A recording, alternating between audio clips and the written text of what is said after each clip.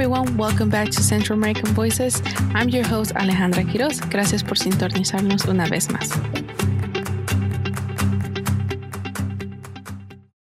Today we're talking with Dr. Janina F. Fariñas. She's a neuropsychologist and CEO and founder of La Cocina. Thank you, Dr. Fariñas, for being with me today. I really appreciate your time, and I'm really, really happy for the conversation today. Thank you so much for having me. It's really a pleasure to be with you today. I'm very excited, actually, about our conversation. Oh, thank you. So just to honestly go straight for it, this episode is part, as our listeners know, is part of our mental health series. And Dr. Farin is actually going to talk about the immigrant mental health and more about La Cocina. All their services are focused on Latinx, Latinos, Latinas, and community who might not have the accessibility to access for mental health resources.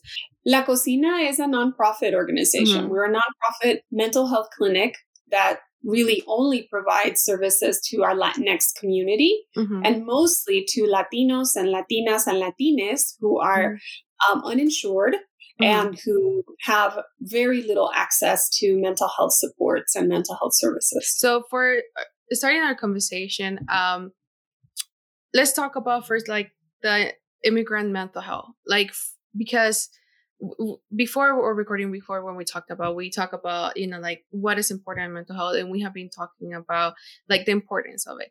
But one of the focus that I want to focus with you in this episode is mainly about the immigrants, the transition from the migration and once they arrive to here. So why immigrants' mental health should be treated as important as physical health once they arrive, in this case, focusing in the United States? I think the primary reason why we should take it very seriously is because immigrants, and I'm an immigrant from El Salvador, immigrants imagine that when they come to the United States, that their life is going to be better, of course, than it was at home. And this is only sometimes true. And so one of the things that I think would be helpful for us to really consider is the way that all of the troubles that we encountered before migrating and then migration itself are reasons why our mental health could really be in an area where we want to work on it. We want to work on it from the perspective of our past. We want to heal our past. We want to heal our migration journey. And then we want to heal the fact that we're in a really brand new place that we don't know.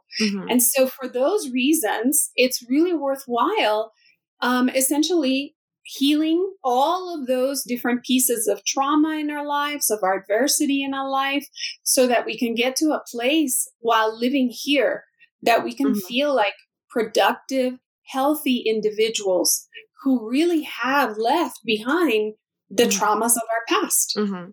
Instead of recreating patterns. Because, for example, this is a very common story. We hear this repeatedly with the immigration communities that we work with is, in the past, I may have been in an abusive relationship. And I did everything in my power to leave that abusive relationship, right? I left that abusive relationship. I went to a new country. I took my children with me, for example.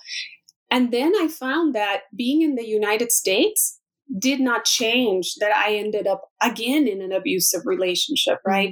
And so we see a repetition of a pattern that we really tried to leave behind that doesn't get resolved just because we moved to a different country. In fact, it could get worse depending on how difficult our journey was, and depending on how we are doing today. Are we dealing, with having good employment, having good support systems around us? So all of those things, all of those pieces of our lives that really need healing do not just start in the United States. They started way, way before. And it's worthwhile to us to really think about that and to say, yeah, I actually want to be in a life and in relationships that are healthy. I want to see myself as a person who's productive and capable. I want to enjoy a happy life. Yeah, definitely. And it's really good what you point out about when someone migrate, as us being immigrants ourselves, when we think about migrating to another country, when you arrive here, the thing is not todo color de rosa, right? No. How they put it, you know, in movies, or they put it like the idea from over there. So I think it's very good that you point out that, because we see like migration comes in different ways. You know, like there's a person who might have the privilege to, you know, migrate through an airplane, or who actually makes the trip, right? So, or if it's from not only Central America, but it comes from other parts, so it can be from boat or any other, you know, migrations. What's it called? Transportation. It's different, right? And all of that has a different type of impact in your life, because as a person who I migrated with a visa, and I came here like with the privilege of an airplane, is the experience is completely different with someone who took the entire journey of going through Mexico, right? Right. And then Right. yeah, Mexico is completely like, is a huge country who has, you know, like their pros and cons, if that would say. And we have like the difference of the reasons of migrations, right? So like you point out, like the abusive relationship, there's like lack of like economic support, you know, like, or economic in their countries, or like violence, you know, when it comes to like gangs or like wars, or we have like lack of employment. And so like there's a little like there's a bunch of like little reasons why people migrate. So all of them, sometimes when they come here, it's not everything like, oh, because I couldn't find a job over there. That doesn't mean that automatically you'll find a job here.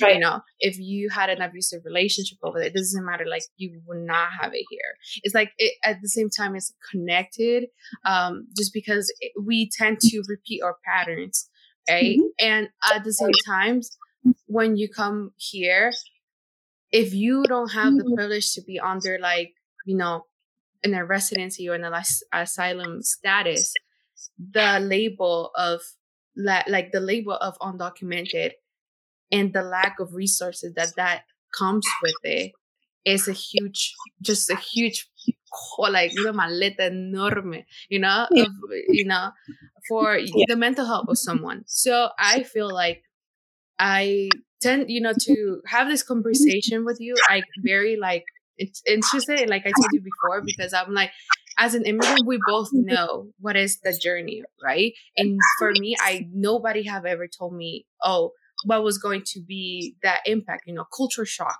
That's another thing, you know, or like the language barrier, or when you want to access things and you know, oh, I can't because I don't have documents, you know, is like another things. And there's no, when you get to this country, the first thing that they do is like, oh, vete a hacerte un físico, right? Like, vete a hacerte un físico, tienes tus vacunas, está todo bien, tus ojos, tus dientes, and tus oídos, and everything. Everything's good. But what about my mental health? You know, what about my mental health? Because in my case, it was like a completely 180 turnout, right? But I can only imagine for those who made the entire trip and the entire atrocities that they saw doing that.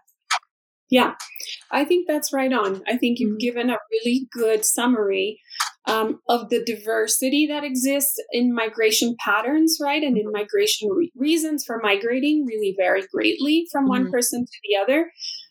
But if you find yourself that when you think about your migration story and you think, I left my country because of some kind of adverse or traumatic situation, whether that be that you were being persecuted by gangs or you were in a domestic violence situation, a situation where your life was in danger in some way, or you left because the political unrest or warfare was part of your life, right?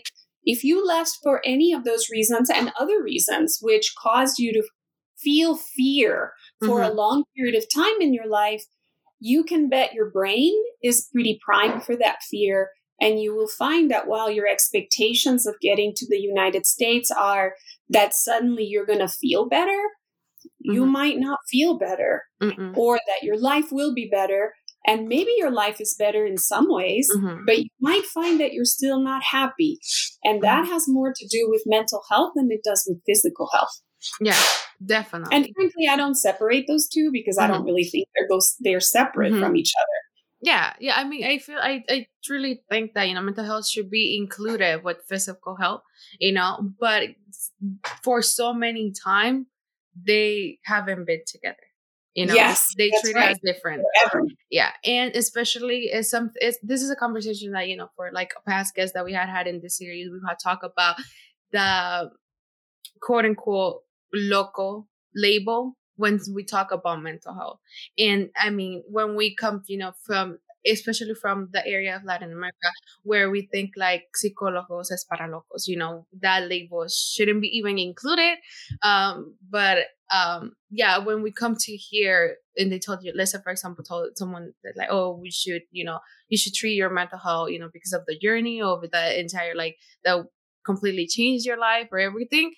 That's the main thing that comes to me. I'm like, you know, estoy loco, you know? So I feel like those type of like obstacle for our community, especially in that immigrant community, really plays a role of why so many of us don't try to seek mental health as the first step while arriving to a new place.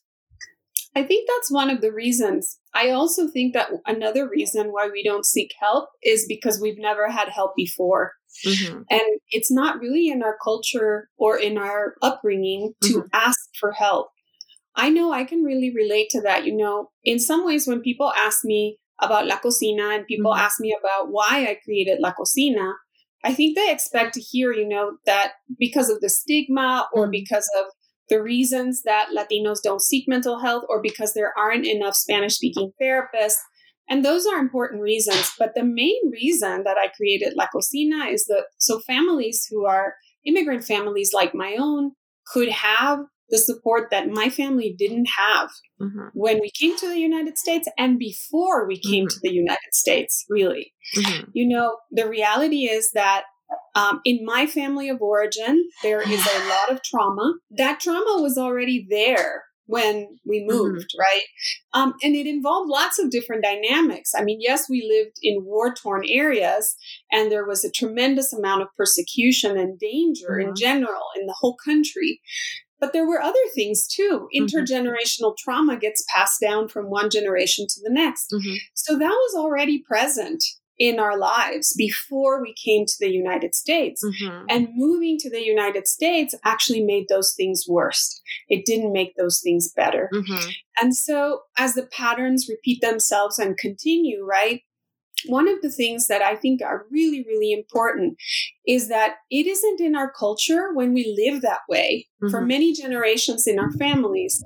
It's not in our culture to say, I need help and I'm going to go look for help. It's actually in our culture to run away, which is appropriate. When you're trying to get away from danger, you should run away, right? But it doesn't leave you with a lot of resources of how to say, I need help and I'm going to go find help. It also doesn't help that there isn't a lot of help available that isn't really costly and that isn't in our language and that is not accessible to us, right? So if you put those two things together, I think those are the primary reasons why Latinos tend to not seek help. You know, we see, for example, a big difference in Latinos that were born in the United States. They're not immigrants, right? So they're first generation, and they really end up understanding from an early age that mental health care is just part of their lives. It's available to them at school, maybe not broadly, but it's available, right? Okay. And maybe it's not culturally aligned, so it's not quite right for the culture, but they know it's there. And so we see a very big difference as the generations kind of move away from immigration. So immigration, turns out, is a really important reason to think about what parts of my life do I want to heal that I would like to not only heal for myself, but I want to heal for my family. Yeah, definitely. And I think that there's really a good point that you point out, like not only seeing the mental health, like the healing part and the, you know, resources. Of course, in Central America, there's not a lot of resources at this moment that I know of. But, you know, if you would have accessibility to those resources before and after, there will be a completely different change, you know, of, you know, personally on the mental state of your entire family, you know, and in the language, because of course, when we migrate, like, it's not that automatically we learn English, you know, it's entire process for us to even try to be confident in our language. So yes, like you said, yeah, one thing is to have resources in Spanish in this case, but sometimes I try to think about, for example, and I see this mainly from the area of Guatemala, when people migrate and they don't speak English, or they don't speak Spanish, they speak a like indigenous language. So that's another way of like, I'll say like another traumatic way, because like even in their own country they don't have as much resources, or because of the language that they speak their mother language, but this country has forced them to try to learn the other one, and when they try to seek help or even migrate, the resources are even more limited. Absolutely. That is so frustrating to us, and it's such a reality, that it's just a fact that we don't, in fact, have enough Spanish-speaking therapists alone, much less therapists that speak Mayan dialects, for example, or Mayan languages, or who speak other languages, right, from other countries of origin. So you're absolutely right. It's a tremendous barrier to getting help. Yes. Yeah, definitely. And one of the things that I wanted to ask you, we talk about accessibility and we know what is important, but like, how can we work together to make accessibility, not only by having more resources in Spanish, but how can we make those accessible once, let's say, for example, they arrived to the United States in this case, or if they're like in those horrible conditions. I'm sorry. It's just like, I just think right now, like the conditions that ICE have had them. So how can we have those type of resources more accessible for them?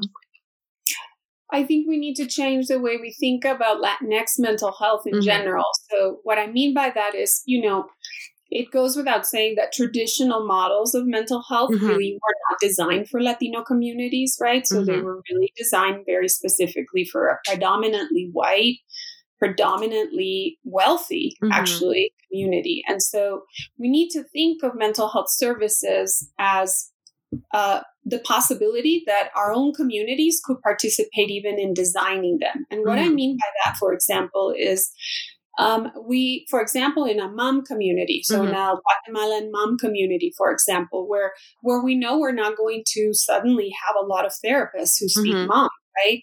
That we need to think about how peer support models can really help with that, right? There are a lot in our community. There's a fairly significant mom community. And this is one of the ways that we've seen some change around how that community receives access. We have had opportunity for community members that are bilingual in that community. They speak mom and they speak Spanish, for example, to go through services and then serve as peer supports within their community.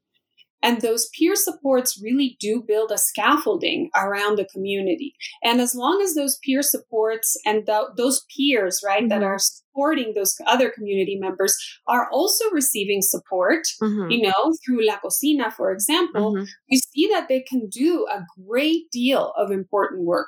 So peer support and peer mentorship work in mental health, I think, is an essential area of growth for us, and one that can really help with accessibility.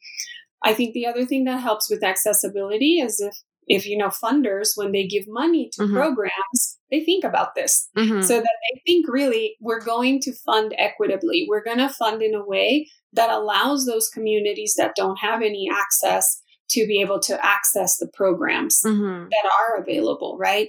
Because for us, what that does is, if we have funding and we have appropriate funding, we can actually hire individuals, right? Interpreters, other peer supports, trained peer supports. We can invest directly in those communities, which is really important to do as well. Yeah. So I see that as a big shift in mental health care, right? Where we would not be thinking only as a model where the only way of getting better is a therapist and a client, right? But that we do that with groups, and we do that with peer supports, and we do that with multiple levels of support, right? So if a community member is receiving individual support or group support, the peer mentor also gets supported. And then the therapist providing some of that consultation and support also gets supported, right? And then there's just a very healthy ladder of support that is given to everybody. So much of the problems that we see arise around becoming really, I think, unhealthy, right? So let's talk about it as health in general, but unhealthy in the way we experience our relationships, in the way that we are able to do our work in the world, in the way that we experience ourselves, right? Do we feel okay? Like, is our internal landscape matching the way that the external world sees us, for example? Like, all of these different pieces are largely based on how much healthy support we have. Yeah. So building those healthy supports don't always have to be by a single therapist. We could really be creative about how that gets created. Yeah, definitely. And I think I like how you say it, because it's sometimes, like I said before, we think about mental health, we often just go therapist automatically. It's like our mind just shift at like the point. But in reality, it's true. Like, those type of forms of treating mental health hasn't been designed for our community, not even accessible and not even designed for us, is at the same time is hard for us. Like you said, for us to say, I need help, it takes longer than maybe someone else who might have the access and, the monetary support to do it. And at the same time, like, if you can, one thing that I like about La Cocina that I found interesting is how you combine traditional with non-traditional. And I think that's what you said about like the support, because finding support means like, I'm not alone in this, like I'm not the only one. I have support. If I need someone to talk about, like to go and talk, I'll go and find that support, because the support was given, is there, is there. Rather than, I see it, for example, and this is just an example, I'm not saying everybody, but like on the male side for the Latinx community, they tend to be more close, right? Yeah. They're like, they don't want to show like feelings or sentimiento, or like how they're feeling, or how, the interactions, right? And I feel it's because of that our culture has made like they need to be tough, they need to be like que no le caiga ninguna lágrima, for example, which I think is such a stereotype and stigma that I feel like, why would you do that? Like, male, I feel like sometimes we think about like all this instance, like kids, females, the LGBT community, everyone, but sometimes I'm like, oh, males, sometimes they're the first one to not accept, they're the one que estarle dando, tienes que buscar ayuda, and even trying for, a dad or tío or someone like that. So one of the questions that I wanted to ask, because as the form for the Cocina provides a traditional and non-traditional, how can those type of forms of mental health can help it, like, try to get more, let me put it in a better way. How can we start talking, especially for those who might reject the idea, but how can we start having this conversation about mental health when given the opportunity that of different type of forms of treating mental health? Yeah, I think it needs to start with a message, in all honesty, from the community of mental health providers, clinics, everybody out there who thinks they know mental health, I think needs to reconsider what they think they know in terms of our populations. And then it starts, I think, with a message of understanding in general, right? That suggests that forms of support, people can be supported in a lot of different ways. People heal actually all the time, and it's not just through therapy. There are people who utilize a class to heal certain parts of their lives, or some people utilize the support of a grandmother or the support of a friend, right? Or some people find that going on a type of pilgrimage in their lives is really healing, right? So support can come in different ways. It can come in non-traditional ways, meaning it doesn't always have to come in the form of therapy. And then, human beings get to decide how they're going to use those supports. And so making sure that there is a variety and an inclusive point of view around what we think is supported to people, it requires a reframe, right? It's part of why our organization is called La Cocina and not Latinx Mental Health Center, Fort Bliss, Colorado, or something like that. That is one of the reasons. Most people think it's the stigma, and there is some of that, but also there's a very direct connection for Latinos around sitting in the kitchen to discuss problems, or sitting in the kitchen to discuss joyful moments, or sitting in the kitchen to discuss something that you didn't really want to discuss, but you're having to discuss it, right? Yeah. So there's something about that I think everybody can connect to. And I've heard our clients even say things like, aquí en la cocina estamos cocinando nuestros problemas. So, there is a way to think about this that is about the system of mental health care and how they present mental health care services that really is inclusive, and suggests to our clients and our folks that it is okay if the ways you seek support are different than therapy. That's okay. Let's just make sure you get the support you need, not the support I want as a therapist, right? Yeah, definitely. I think that's a very good point, and like, especially to start with the conversation, right? If maybe a therapist like te asusta, because I have told you this before. I think I shared the story about this. Really bad experience that I had with a therapist back in my country when for me, that experience made me like, I don't want to go to another therapist, you know what I mean? Because like going, just thinking about the instance, like of the emotion that I felt, I don't want to go through that. So seeking support, for example, and this is just an example, I don't know if you can tell me, but once I migrated here, like the disconnect with my dad was completely like separated, right?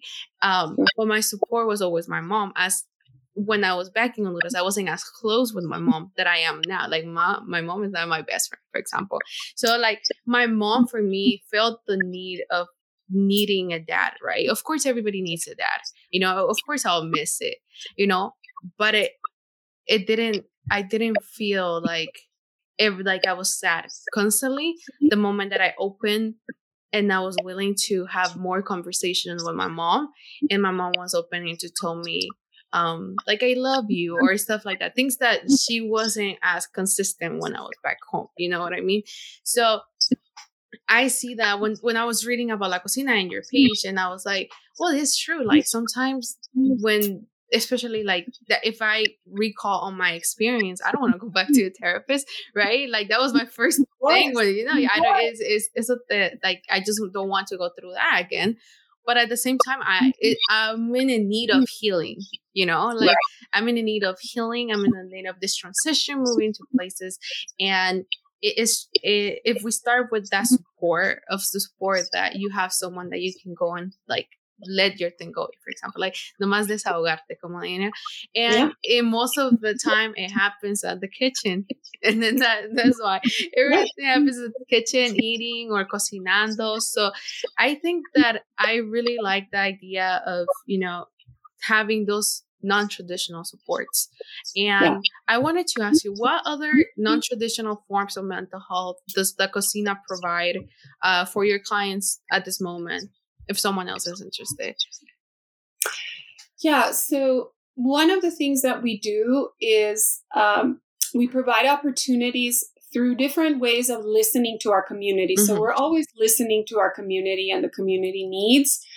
One of the things that we've done and continue to do right now, actually, is, for example, around mask anxiety. I know this is difficult for some people to understand, but actually for some people, especially women who have suffered sexual abuse, masks are a source of and a trigger of trauma, actually. Really? And Yeah, because it's like, a mouth over, a hand over your mouth. Yeah. So it brings up a lot of traumatic memories, and it is a huge trigger for some people, for us, a percentage of our population. And so we find that those people tend to, because they have to wear a mask, right? They tend to wear their mask really low. And it's because, they feel like that way they can breathe. And it's not that a mask doesn't let you breathe. It's the anxiety that goes with it, right? It feels like your air is being cut off. And so a non-traditional form of support that we offer is we have like a 3-part series where folks get to do some mindfulness work around mask, and they get to do some healing, and they get to just sign up for that. Anybody can sign up for that. It's not therapy. It's more like a class, really. And you get to work through some of that mask anxiety. Another really good example, actually, is we have a program that's a collaboration with doulas. It's called the Cultura Curabelli program. And it's for women who are pregnant, who really are struggling with substance misuse, for example, during pregnancy. And the program really doesn't focus on therapy specifically. It focuses on mandala art. So on art that's related to our cultures, to our indigenous cultures of origin, right? And how that art actually can be a source of reclaiming your cultural identity in some way.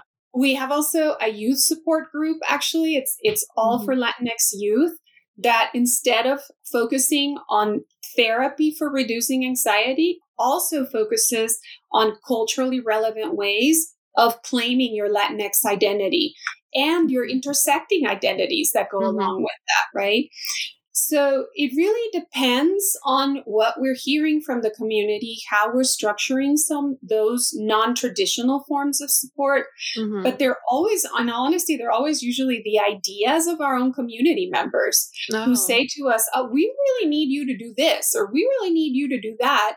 And they're bringing in ideas about, even recently, we've also heard a lot about people who really want to consult with a curandera, for example. And for that particular group in the community, which may feel very different perhaps than a faith-based group, right? For that particular group, making sure that that's available to them is so much about mental health also. And for a faith-based group, maybe that what they really want to see happen is like a day-long pilgrimage that they can participate in with a faith leader, with somebody who really is intersectional in the way that they think about mental health and faith. We've also made those opportunities available to our community. So you never know, right? Which one a community member is going to go, that's the one for me. And then because of their intention, they'll be able to connect to that and heal in some way. Yeah, I think that is amazing. I didn't know about, the mask one. Like that's to me, like I was like, we're having a year in the pandemic, and I'm like, well, I have never heard it, and now I understand, like, because you feel like something's on top of you, so like that can make trigger people, and that is like a good way to like not put it as like therapy, but to go through it and try to become more, I'm not gonna say like become more comfortable with it, because if you have a trigger that will, but at least start the journey of healing, and all the curandera part, and then like, because like I said, there's some more people who are going to be more lenient to faith, and other people who are more willing to be more open. So I think that having those resources available for everyone, I think is amazing, because like when you were saying that, I'm like, wait, why would we don't know about this? Like when we know about mental health, we used to like terapista, el psicólogo. Puro tubo, terapista. No wonder our community's like, I don't want to do that, Yeah, exactly. Yeah. And then at the same time, like, terapista, money. It's like, the amount of money, you have to pay. So how to know, like, the youth, for the pregnant people, like art, I sometimes I tend to say like, those are non, traditional, that if you do it like in a group, like for example, Voy de la Cocina, can be very helpful because you can find someone that can be your support, and not only a friend, someone you can talk to, but say for example, someone that might not want to get out of their houses, right? For example, a form of art is actually a good thing to like, relieve stress, or like being like more peaceful in your mind. One thing that I was talking with one of the other guests was about dancing, like dancing classes. And I was like, I dance all the time, and I understand when she said it to me. I was like, I understand it because I felt the same way, but I never understood, like because nobody tells you like going for a walk, going for like any sport, or like having un grupo de jóvenes working for certain things, or like a class will make you start your your journey to healing, and at the same time working. It works as a therapy, but we don't know, like you're doing something, but you don't know you're actually working as a therapist. You know what I mean? Yeah. And also it isn't considered like in the world of therapy, it isn't considered therapy, right? But it is certainly therapeutic. Yeah. And it matters to our clients. It really, really matters. We hear this all the time of clients who use those opportunities to heal. Then they also consider, like, at some point they're evaluating themselves, right? And saying, I actually think I need more. I do need therapy, right? And then for others, that's enough. So this isn't much, in my view, this is just much more respectful than having an assumption that therapy is the solution, right? Yeah. And just really assumes, I think, that clients actually know what they want. Yeah. And what they need. Yeah, it's true. It's true. I mean, I'm not like a specific someone, but like I would say, like, if you know what you're going through, if you start, let's say for example, going to one of your classes, for example, like the pregnant woman that you said about art, maybe that person didn't know like the battle of like battling of their identity, that happens so much. And it may be, after, so many women experience postpartum syndrome. I think that's the name of it. Postpartum depression, postpartum mood disorders, Yeah. If I'm just putting it like an example, trying to say like it's over here. If the person went through this type of like support, after that she will know that she has a support. You know what I mean? What happened is with pregnant women that I tend to see, especially on my friends, that when they go through that, they feel they're alone. And once they have the baby, they feel they continue alone, even though their partner is still there. So that feeling of feeling like alone, you don't have support. When you have access to this, say, for example, going to paint or going to this type of classes, you'll find a community of support that once you have your baby, you'll be able to know that you have support, and maybe if you're feeling that postpartum, depression, you will detect it and you would like to go and seek help, you know what I mean? Instead of just saying like, I'm alone. Right.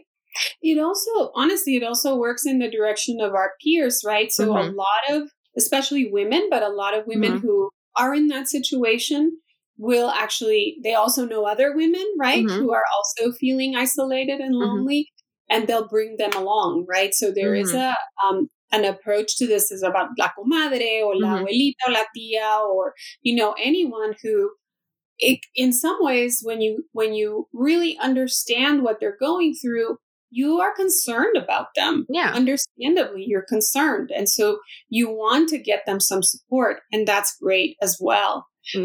You mentioned traditional ways of kind of bringing up our boys, right? Our Latino boys, and especially like male identified, right? Like male identity inside of Latino communities. And it is interesting.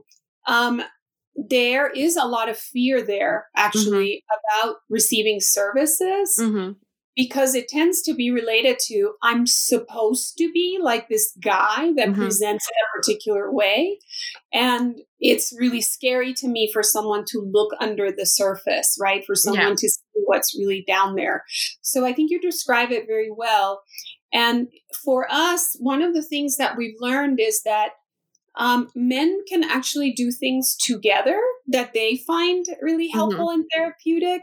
And it isn't therapy. It could be a soccer league, or, you know, it could be a way of playing a game together or something like that. That's really kind of team-based, that has very similar effects to group therapy, but is not therapy.